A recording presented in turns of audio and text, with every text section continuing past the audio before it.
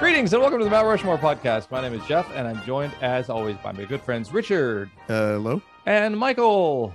Howdy.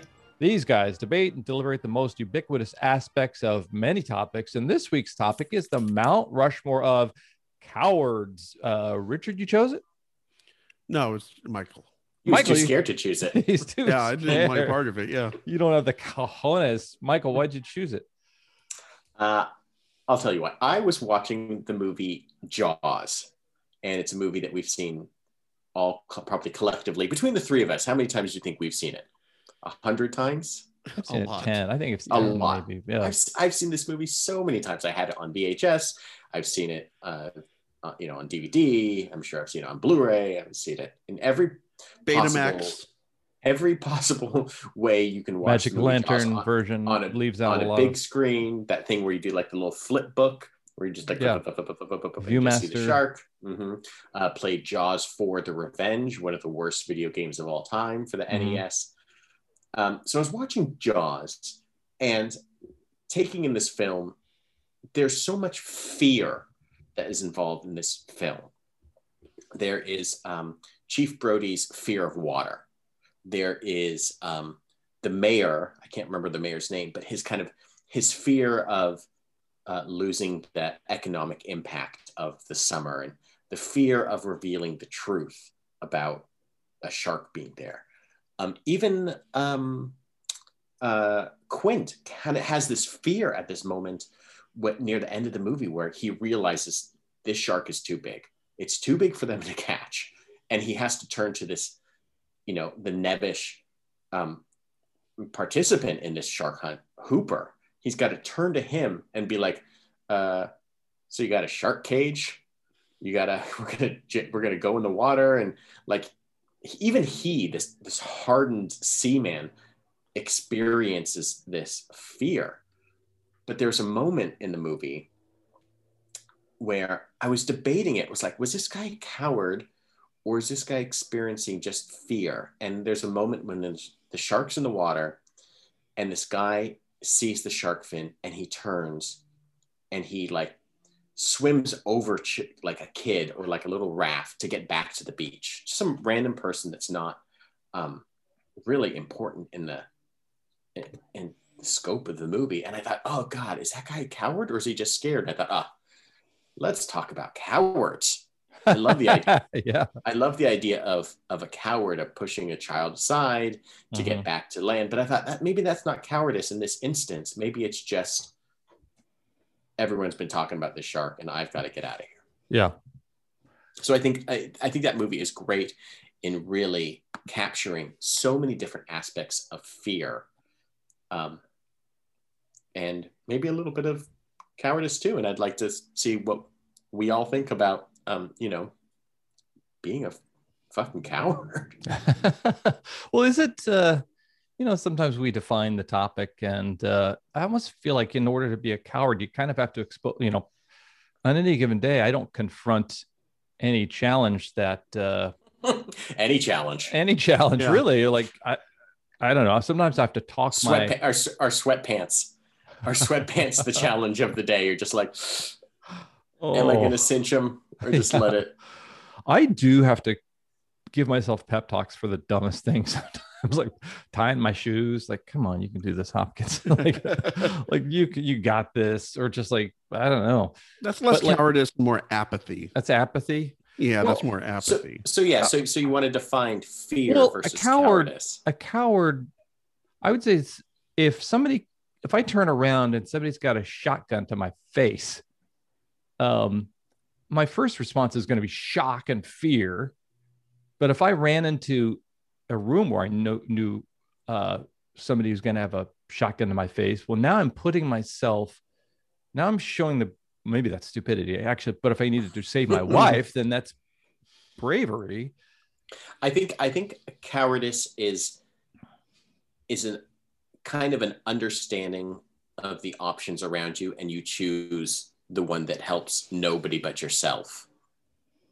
Yeah. In spite of the fact. Like, I think to be a coward, well, I think we'll talk about it in some of my choices, probably some of Richard's choices, but I think that there is conscious or subconscious or unconscious. I don't know, maybe unconscious isn't quite the same. I think there is like a conscious effort to avoid a confrontation. And I think that's different than like what I talked about with Brody having a fear of the water. You're actively avoiding something. I don't think that's necessarily cowardice, but when confronted by a danger and then you still retreat when you could be brave or you could be just human, I think that is a sense of cowardice. Okay, let's discuss it. Michael chose it. Richard starts. All right, my first choice is the 1979 Kenny Rogers single, "The Coward of the County." Oh my God. Let's talk about Tommy for a minute, otherwise known as Yellow from other people throughout the county. By the way, it's not that he's the coward of the city or the general metroplex area. Yeah. Do you think they have a Entire citywide? county. Do the citywide cowardly winners have like a It's a regional qualifying, yeah, it's like qualifying events. It's like a dog show, but for Like, cowards. Is it so they release a mouse into the I love group and whoever jumps the highest makes county? It's like county? it's like upper class Twitter of the year. Yeah. That's just very similar. Yeah, Tommy was 10 years old. His dad dies in prison, and during his last visit there, Tommy pleads with him to make sure that he turns the other cheek whenever he can. Tells him, quote, "Son, you don't have to fight to be a man." Yeah. Which comes into play years later when Tommy is in his girlfriend Becky gets gang raped. Yeah, that's I just want to throw that out there, by the way, and I hate to horrifying. throw that out there so bluntly, but the song does it so bluntly. Yeah. That's the point. This is a nice Kenny Rogers story song. Yeah. I'm used to like gamblers and guys playing cards and stuff like this. No, we're talking about gang rape. What are we doing on this song? How did this become a hit? What is going on here? Mm-hmm. It's unbelievable that country radio said, "Yep, Yeah, that song sounds like that's all right to play." yeah, Oh, but anyway, so after this happens, Tommy goes back to the bar room where the Gatlin boys are, locks up the front door, kicks some ass, and takes some names. yeah. That's the song. And, you know, along with being horrified by the lyrics, mainly I'm horrified by the lyrics, Mhm. but also it kind of shows this concept of even a coward has to stand up for something at some point, Yeah, and that even cowards have limits. And that's sort of this recurring trope throughout popular fiction is, what's the breaking point for even the most cowardly man? Mm-hmm. And that's kind of the case here. that song almost reminded me of like the song version of The Quiet Man, the John Wayne film, and I think the novel that it was made from has a hero who has pledged to not to be a pacifist, and those around him judge him for that. And in the book, the person is not a big person. Like John Wayne is just a huge heroic figure who not too many people probably want to mess with him anyway. But that is it seems like a trope of, if not Westerns, kind of a rural type stories and things like that. Yeah, and I guess it's a difference between cowardice, which is abjectly not wanting to put yourself into those situations. Yeah. Where you're going to have to, in this case, fight. Yeah. Versus pacifism, which is more what Tommy is portraying, which is attempting to find nonviolent means of getting out of a situation. Yeah. Those seem like those are two separate things, but with the town folk, they don't understand the difference. Mm-hmm. Yeah, it's all just cowardice to them. His bed in with the Gatlin boys didn't really hold water. Yeah, and they all sang "Give Peace a Chance." Yeah.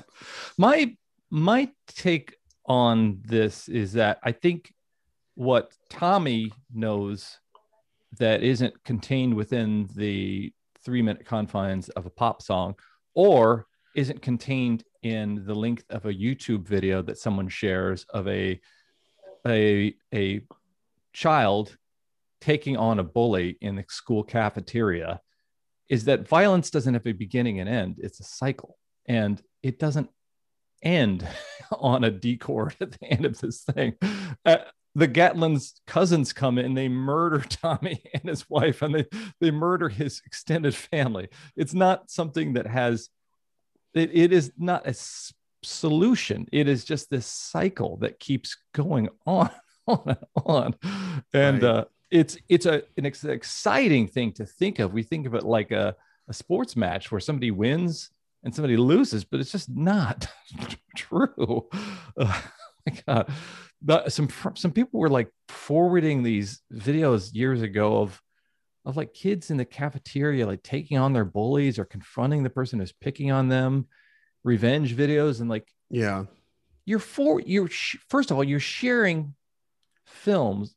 Even if the person's a bully, he's a child. You're showing a child getting injured, and you're just excited about it because you think that this is a solution to something.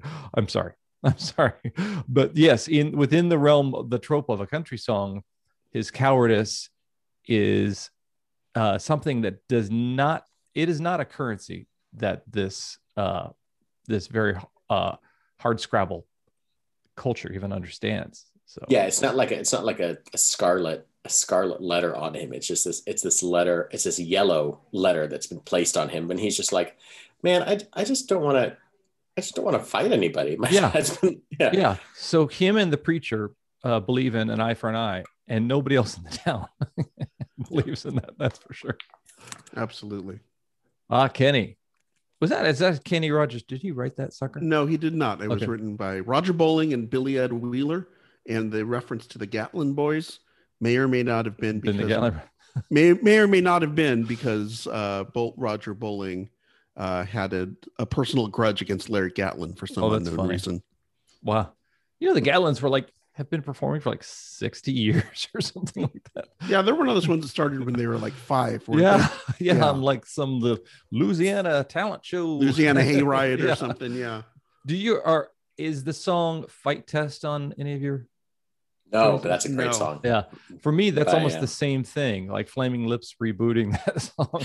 Him's kind of saying, I thought it was smart not to fight. I thought there was virtue just to step aside, and then just no, you got to stand up to these assholes at some point. Well, first, at least the Pink Robots.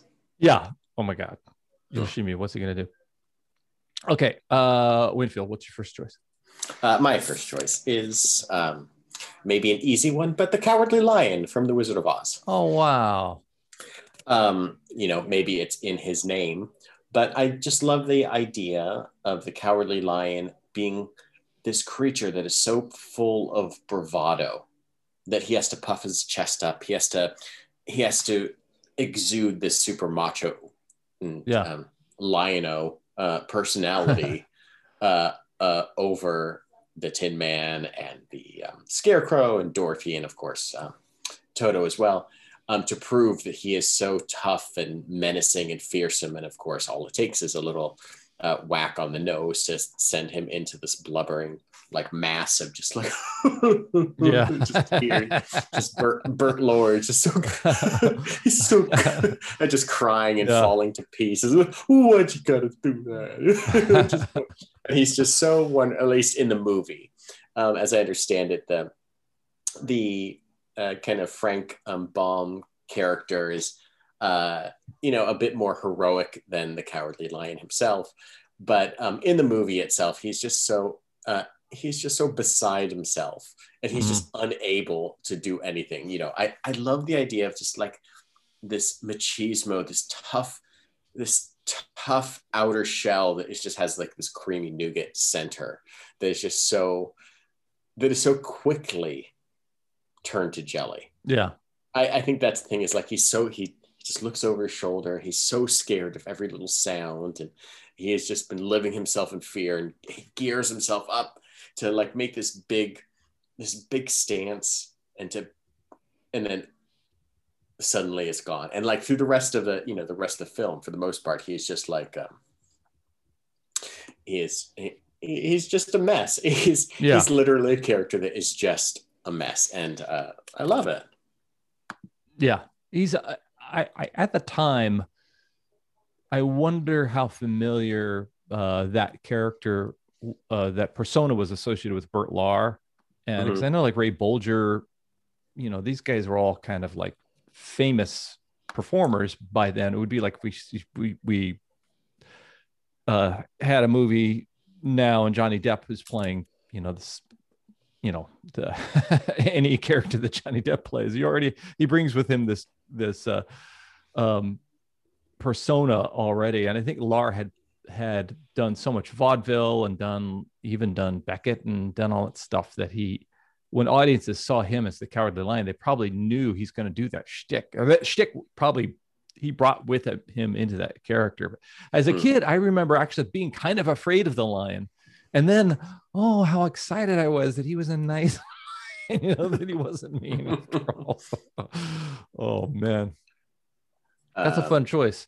Has your son? I do like, you know, they're always, he's seen it. He doesn't give a shit about it. Yeah. My kid wants to watch, the only things he wants to watch usually is The Nightmare Before Christmas. And what else is he really interested in? One or two specific episodes of Batman, the animated series. Mm-hmm. It's mostly because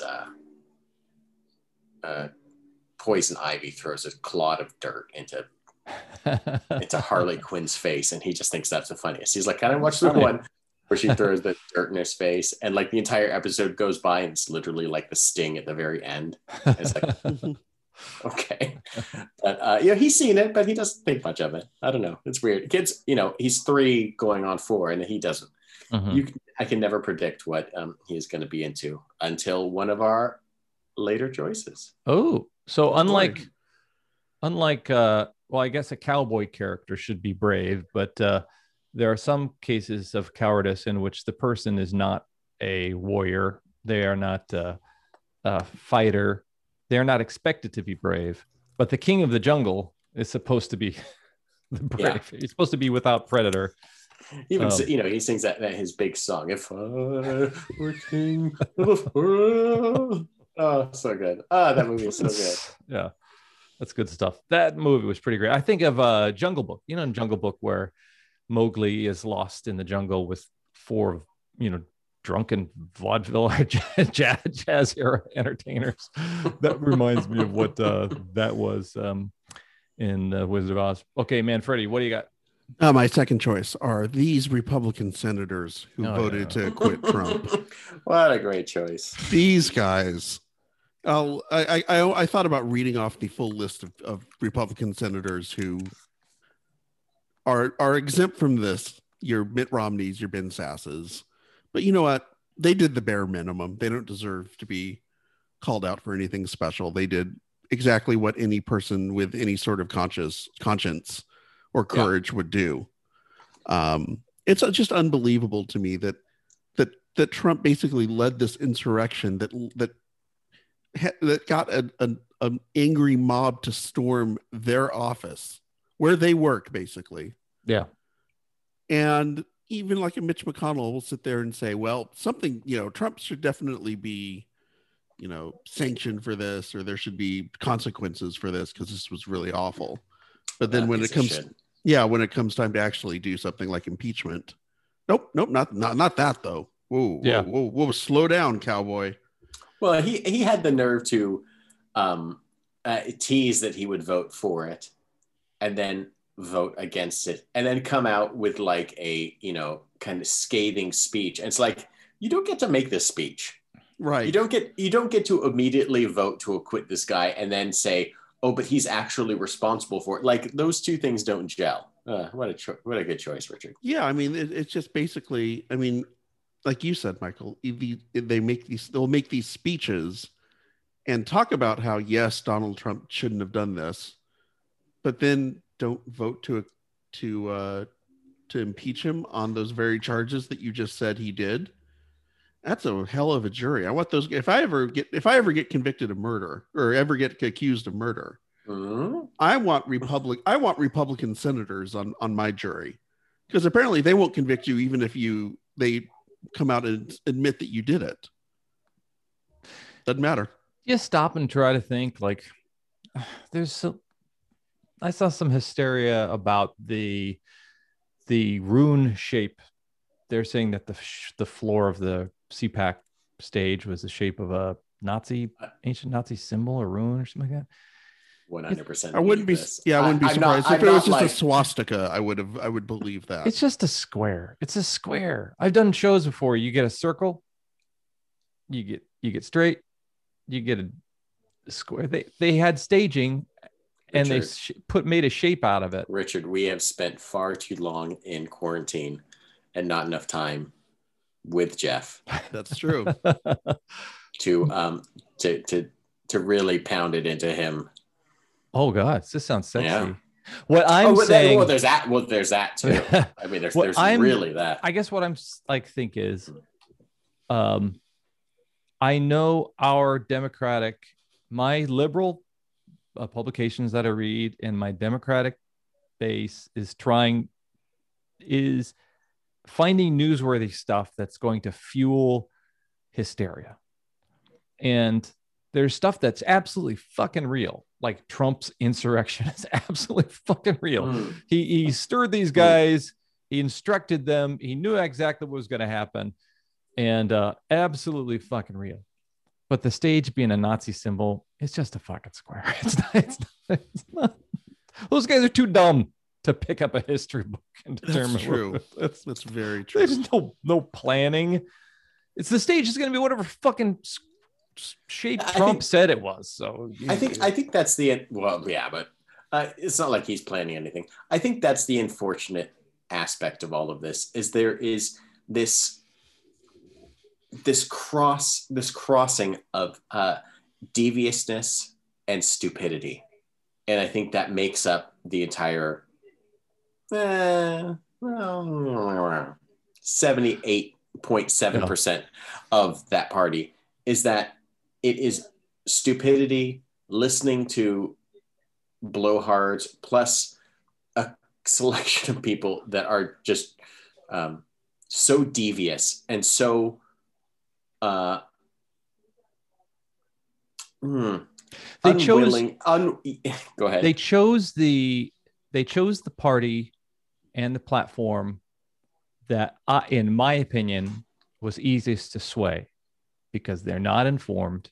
They listen to Fox News, and now, what is the other one? News America or whatever the new thing. Though, it's like Costco and then Sam's Club of these news outlets, and now they're stuck with this base that hears one binary communication. If they vote to indict Trump, then their base hears he's an anti-American coward communist. That's what they hear. They don't hear anything like this guy was the person voted for what is the definition of insurrection as defined by it's just a one note thing.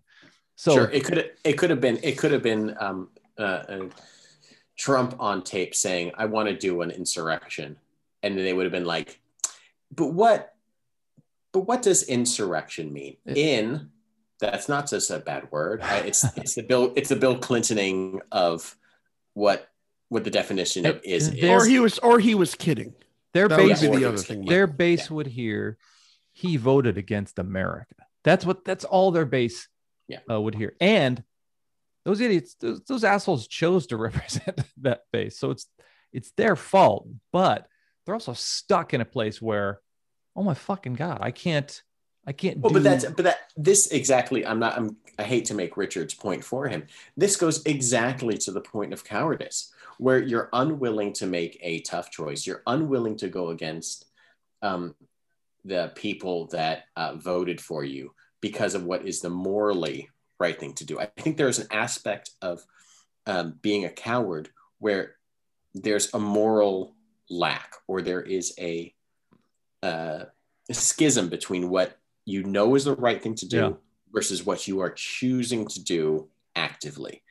And literally, this is what it is. All these people, like, I don't think any of these 50 and 60 and 70-year-old senators are going out there and aren't fully equipped, to have seen everything, to have been running for their lives, to have been ushered out of wherever they were, to have the offices trashed, to have all the things that have happened, and say, no, they're making a very direct calculation on what they're going to do because of polling, because what they think the people that would potentially vote for them will not do is vote for them, and they'll be primaried and all these different things. And it's like, it's exactly goes into, God, I fucking hate Ricky Richards' point for him. I'm just sitting here having some tea, you guys. He's damn good tea. He's just having it, but it's like I don't know. Part of me doesn't think that any of these people actually believe the things that they do, but they do the things that they do to stay in power. Yeah. And the end result is, well, if I voted that way, the end result is another 6 years, and I get another X amount of hundreds of thousands of dollars, and I get all these kickbacks and all these things, and I'm set up for life again and again and again. And yes. All right. So what's your second choice? Oh man, I'm gonna take it real light right here. George Costanza. Yeah, George Costanza. Oh, beautiful. From Seinfeld.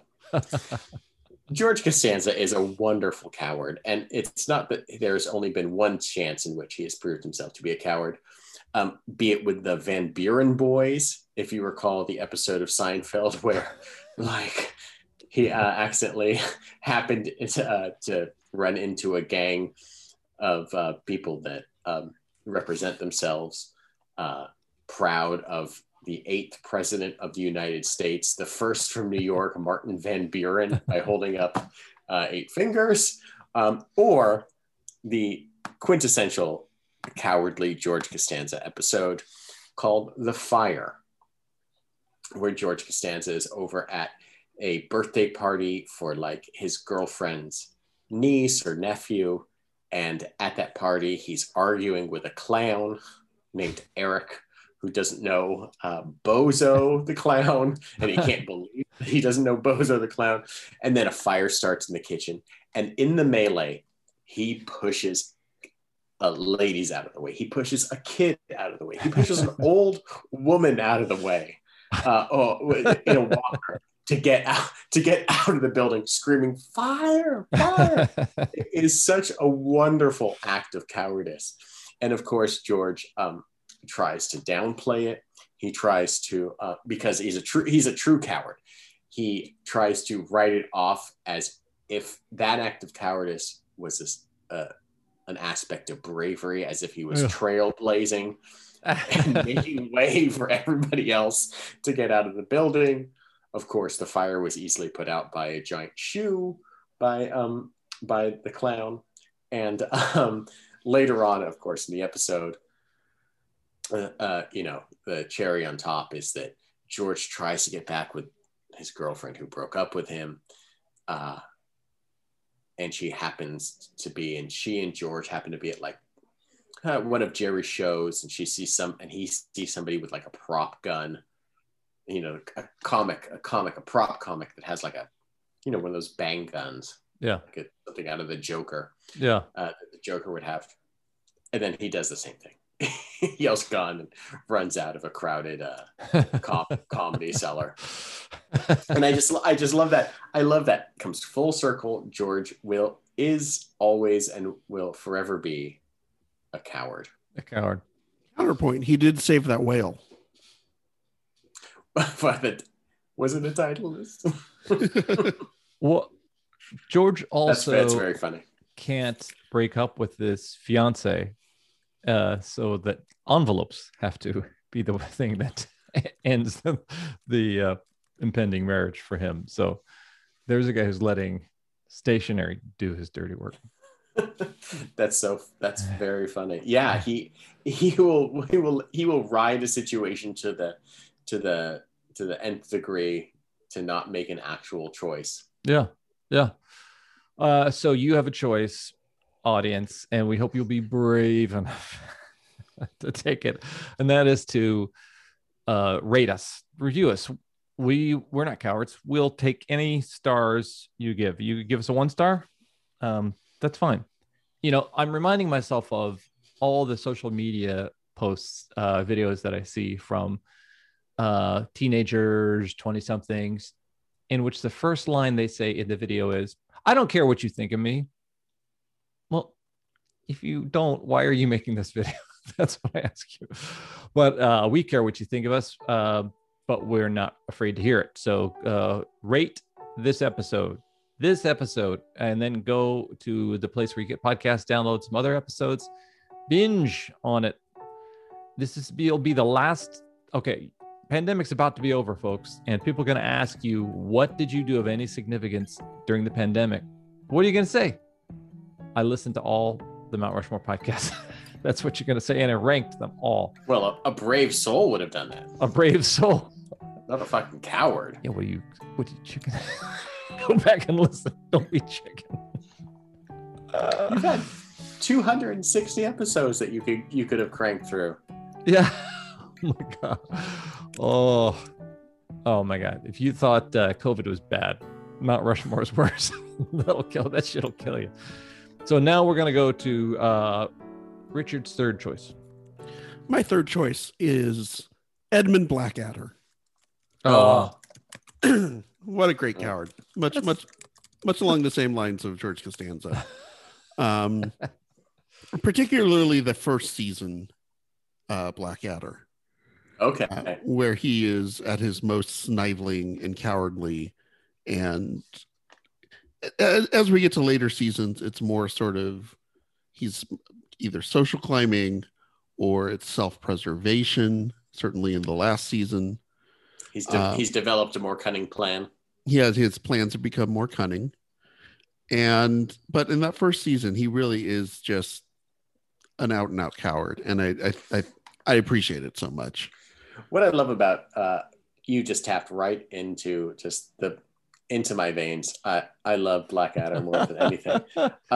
What I love about Blackadder is that his social climbing gets worse and worse. He starts out as a prince and moves down to I don't remember what he is in season 2, but maybe he's a duke, and then by season 3 he's butler, and he is just a simple soldier. But I love that he gets smarter and smarter and more clever, but his social status goes down in spite of it. Like he was better off being, and I'm sure that was very intentional, that the most powerful are the most stupid. And it's also inverse with Baldric too. I believe in the first season, Baldric is a little smarter than he is by the end of season 4 when he's carving a name on his own bullet. Right. I gotta say, I've tried to watch it, and it's just not in the. Did you start with season 1? Here's the problem.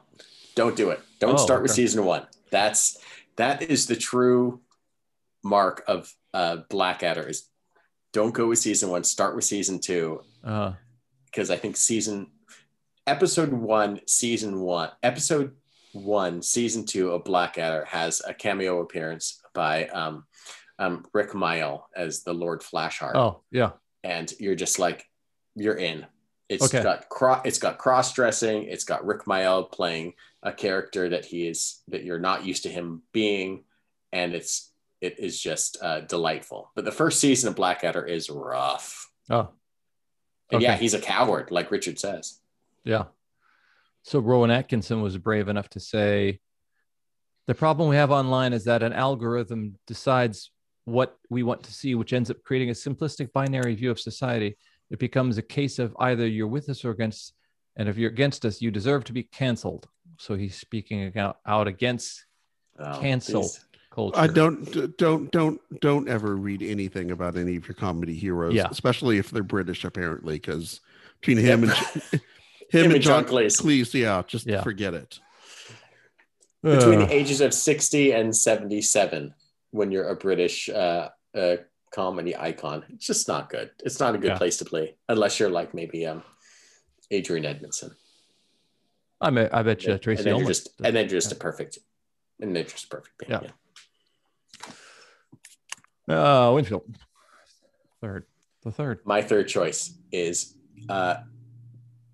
Chosen Taguchi, the nephew of Sato from The Karate Kid Part 2. Oh. This guy is a coward. What I love about him is that he has a lot of the similar aspects of the Cowardly Lion, is that with the exception that he's an actual tough guy. So if you remember the story of the Karate Kid, well, sure. Everyone's told before they go to bed at night. Yeah. As I lay me down to sleep, here is the crane kick that I keep. Winfield. In the Karate Kid Part 2, Daniel and Mr. Miyagi travel to Okinawa because Mr. Miyagi's father is dying and he has to travel back, and he's been avoiding traveling back for a number of years because of a confrontation with his old best friend Sato, and they scheduled fight that they had over a woman some 40 years prior, or maybe even longer, 50 years. He left Okinawa and got on a boat and went to America because he preached nonviolence. We was talking about nonviolence earlier. He didn't want to fight anybody. So he comes back, and Daniel and Mr. Miyagi are met at the airport by Chozen, who is revealed to be the nephew of Sato. And this guy's a real asshole. He's real south side of the tracks, sort of like tough guy, kind of, it's just bad news. Yeah. He gets into a bunch of different confrontations with Daniel throughout the town. And Daniel kind of shows him up in this big ice block chopping competition where Chozen loses a bunch of money. But I gotta say, if you've ever played the Karate Kid Part 2 video game for the NES, the ice block challenge is not that hard. You can do it. It's just all about timing, and you can put your hand right through all 10 blocks of ice. It's no big deal. So I don't know what everyone is having an issue with. But yada, yada, yada. You get to a point where Mr. Miyagi eventually agrees to fight Sato. And on the eve of that fight, a typhoon hits the island. And everyone starts getting huddled in these kind of bunkers, these storm shelters. But Sato is in his house or someplace, and it falls on him, and Miyagi comes out and he karate chops the wood and saves his longtime friend and nemesis, and Daniel helps. And then there's this girl that's stuck at the top of this emergency bell tower, and she's ringing this bell and she can't get down. And Sato turns to his nephew, and Daniel runs out to help her. And Sato turns to him and he says, you in this voice, you go help too. He says just like that. That wasn't derogatory. Nope.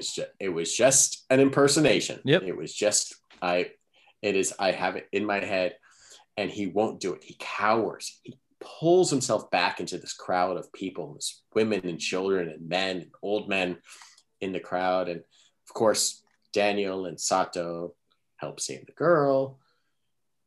And Sato turns to his nephew and he says, you are not my nephew. And the guy runs out of the building. He runs into the night, never to be seen again. Of course, the next day is the night of the big festival, and Daniel's dancing with his kind of girlfriend. And then here comes Chozen sliding down this big wire of electrical lights, and he has a big fight, and yada, yada, yada. Daniel wins.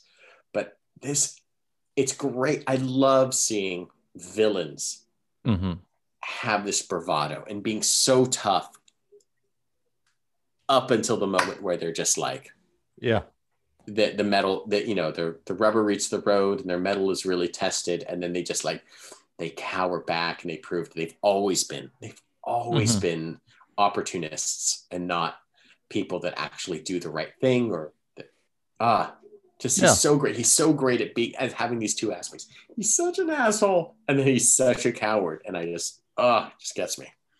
Is it a toxic idea though? Is the idea of bravery and the ability to, because one thing that the senators who voted to acquit weren't being faced with there wasn't a gun at their head or whatever. They had all this time to contemplate and do the wrong thing. But like, is it a toxic idea to say that one could live their life, the rest of their life, just berating themselves because in this moment they blinked, they flinched, and in that moment their self-preservation instinct took over. But it's if it wasn't like, okay, so for someone like that, for like these Republican senators, it's not like they had a moment to think about it. It's not like they were suddenly presented this thing and then all of a sudden it was a month later. They lived through this. Yeah. They've lived through like the deliberations, and yet they still persisted being cowards. Yeah. But with something like, I think with Daniel and Chozen, you have these two paths, and immediately Daniel chose to go out into the rain, into the storm, into the literal typhoon, climb up the thing, help the girl down. Yeah. And this other person who was stronger and bigger than Daniel, who in theory could do this thing, but chose not to because not necessarily, maybe it's fear, but I think it comes down to this bigger aspect of just cowardice. Like you could do the right thing, but you're choosing not to. And maybe there is a sense of your status will protect you. Yeah. Like he is the nephew of the guy that owns basically 90% of the island that is on the verge of demolishing it. Yeah. So he'll be okay. So I don't have to do anything. He'll be okay. And until the part where, the ultimate thing comes down is like the honor that's inbuilt into the society. And he's like, you are no longer my nephew. And he's like, I run out into the, he's now a wraith in the wind, It's exciting. I Richard, have you seen the Karate Kid? The first one. I believe I have once or okay. 80, It's good. 18 times. Yeah. Well, it's a story we're told. Check it out. Yeah. Manfredi, what's your final choice? Do you have the courage to tell me? I don't know. Was that falsetto, or is that your natural pitch? That's actually how I naturally talk. I bring it down. I go basso. Yeah. So I heard Fresh Air or something interview with Andre Braugher, where he was talking about how his career changed when he changed his voice. Like, oh, really? What are you talking about? This isn't my voice. Oh, okay. That's fantastic. Yeah. So speaking of high-pitched voices, my last choice is a 2-for-1, but I don't know how you could extract them. It's Shaggy and Scooby-Doo. Oh, God. Two of the biggest cowards you will ever see. The yin and yang. Lovely choice, Richard. I thought of them specifically for this reason. They always get split up, and they're sent to go try and find the ghost or the werewolf or whatever it is.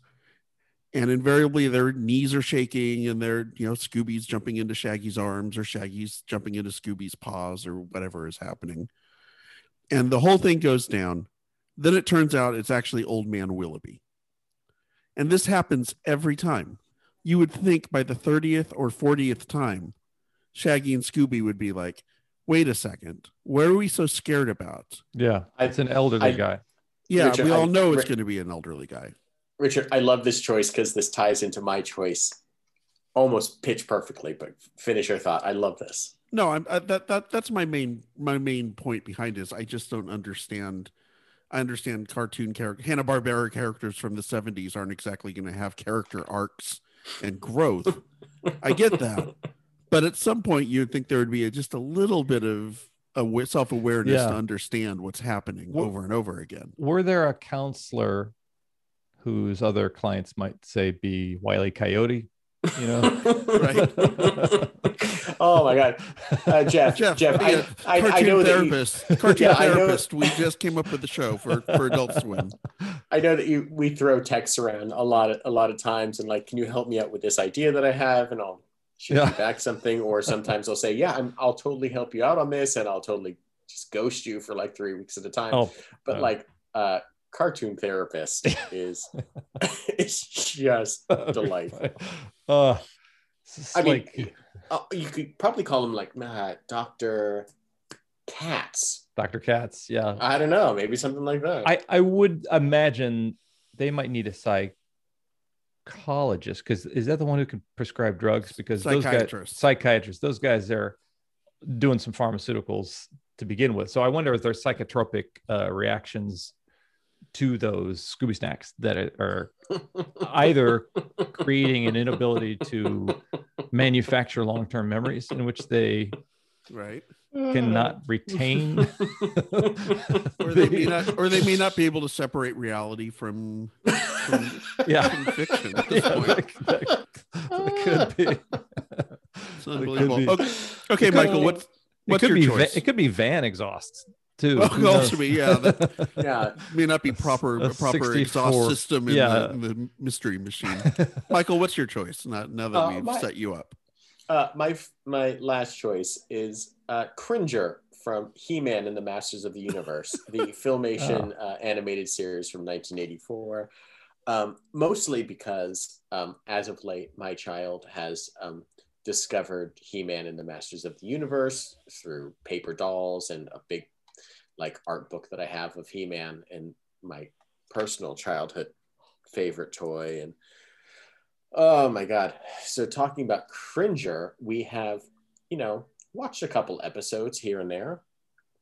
And this is Prince Adam's, I guess, pet cat who can talk, as you do. But he's not just a cat. He is a kind of a giant tiger, green tiger with yellow stripes. But he's just a huge coward. He's lazy. He is all he wants to do is eat. He can't stand the idea of battle, which is different from like Prince Adam. Prince Adam is like the Clark Kent alter ego to He-Man. He lifts his power sword and says, by the power of Grayskull, I have the power, with a lot of vibrato, and, turns into literally the most powerful man in the universe. Not on Eternia, not in the galaxy, the universe. He's the most powerful man.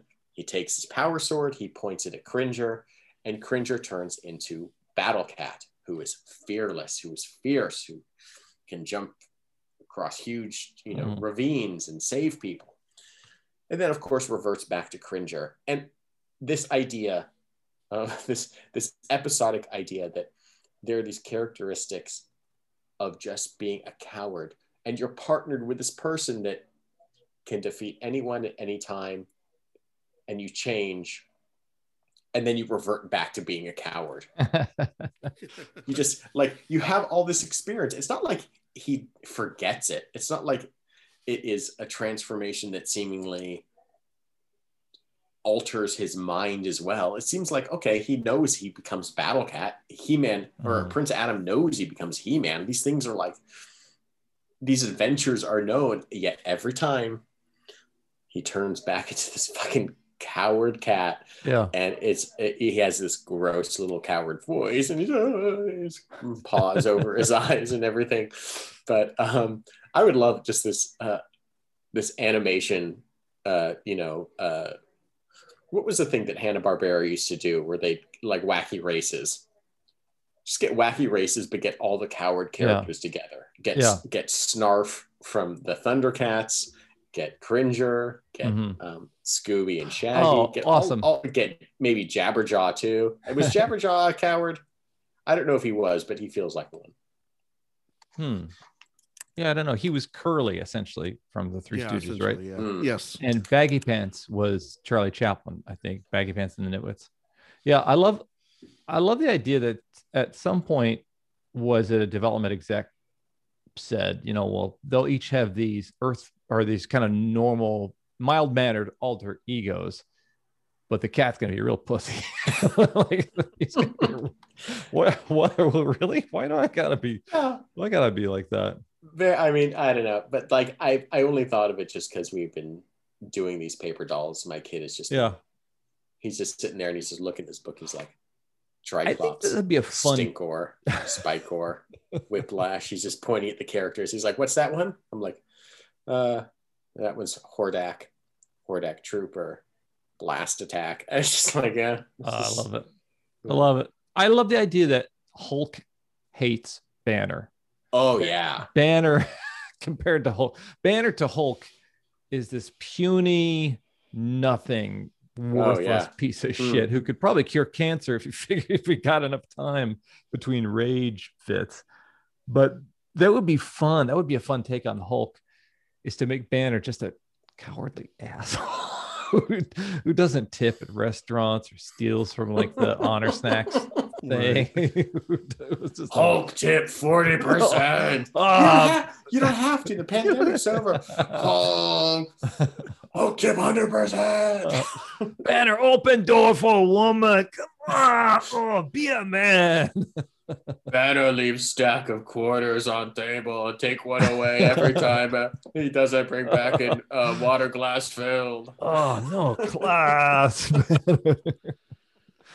Okay, this has been a lot of fun. I want to just say that we, as I was speaking on my behalf, not Michael and Richard, but we are not coward shaming here. If you want to be a coward, fine. That's on you.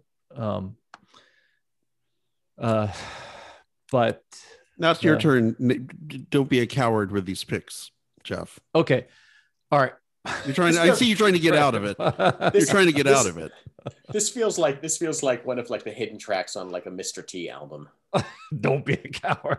Don't be a coward, Jeff. Specifically, Jeff. Don't be a coward, Jeff. Hey, Mom, is this like a song that he records with different names for every kid? No, it's all Jeff. He said my last name too. This is like a record, like a custom made with just my name, and every other kid has their name. No, it's your name. Mr. T knows that all Jeffs out there are just huge cowards. Are cowards. He's not wrong. Okay, let's go with, because it took me back, the coward of the county, and fuck those Republican senators. Let's just say that. Good choices. And I gotta go with Cringer and He-Man, and just because anybody else would be, I think, afraid of looking so uncool to have remembered anything that has to do with Karate Kid Part 2, the character of Chosen Taguchi. So it's 2-2. All right. We're back, baby. We're back. We are. And the next, and I'm sure for the next 12 episodes, we'll have guests again. Yeah. Yeah. The A-list comics that are my friends. So enjoy the three of us yammering away by ourselves while you can. Because yes. Enjoy it now. All right, this has been the Mount Rushmore of cowards. As always, I'm Jeff. I'm Richard. Michael. I'm Jeff.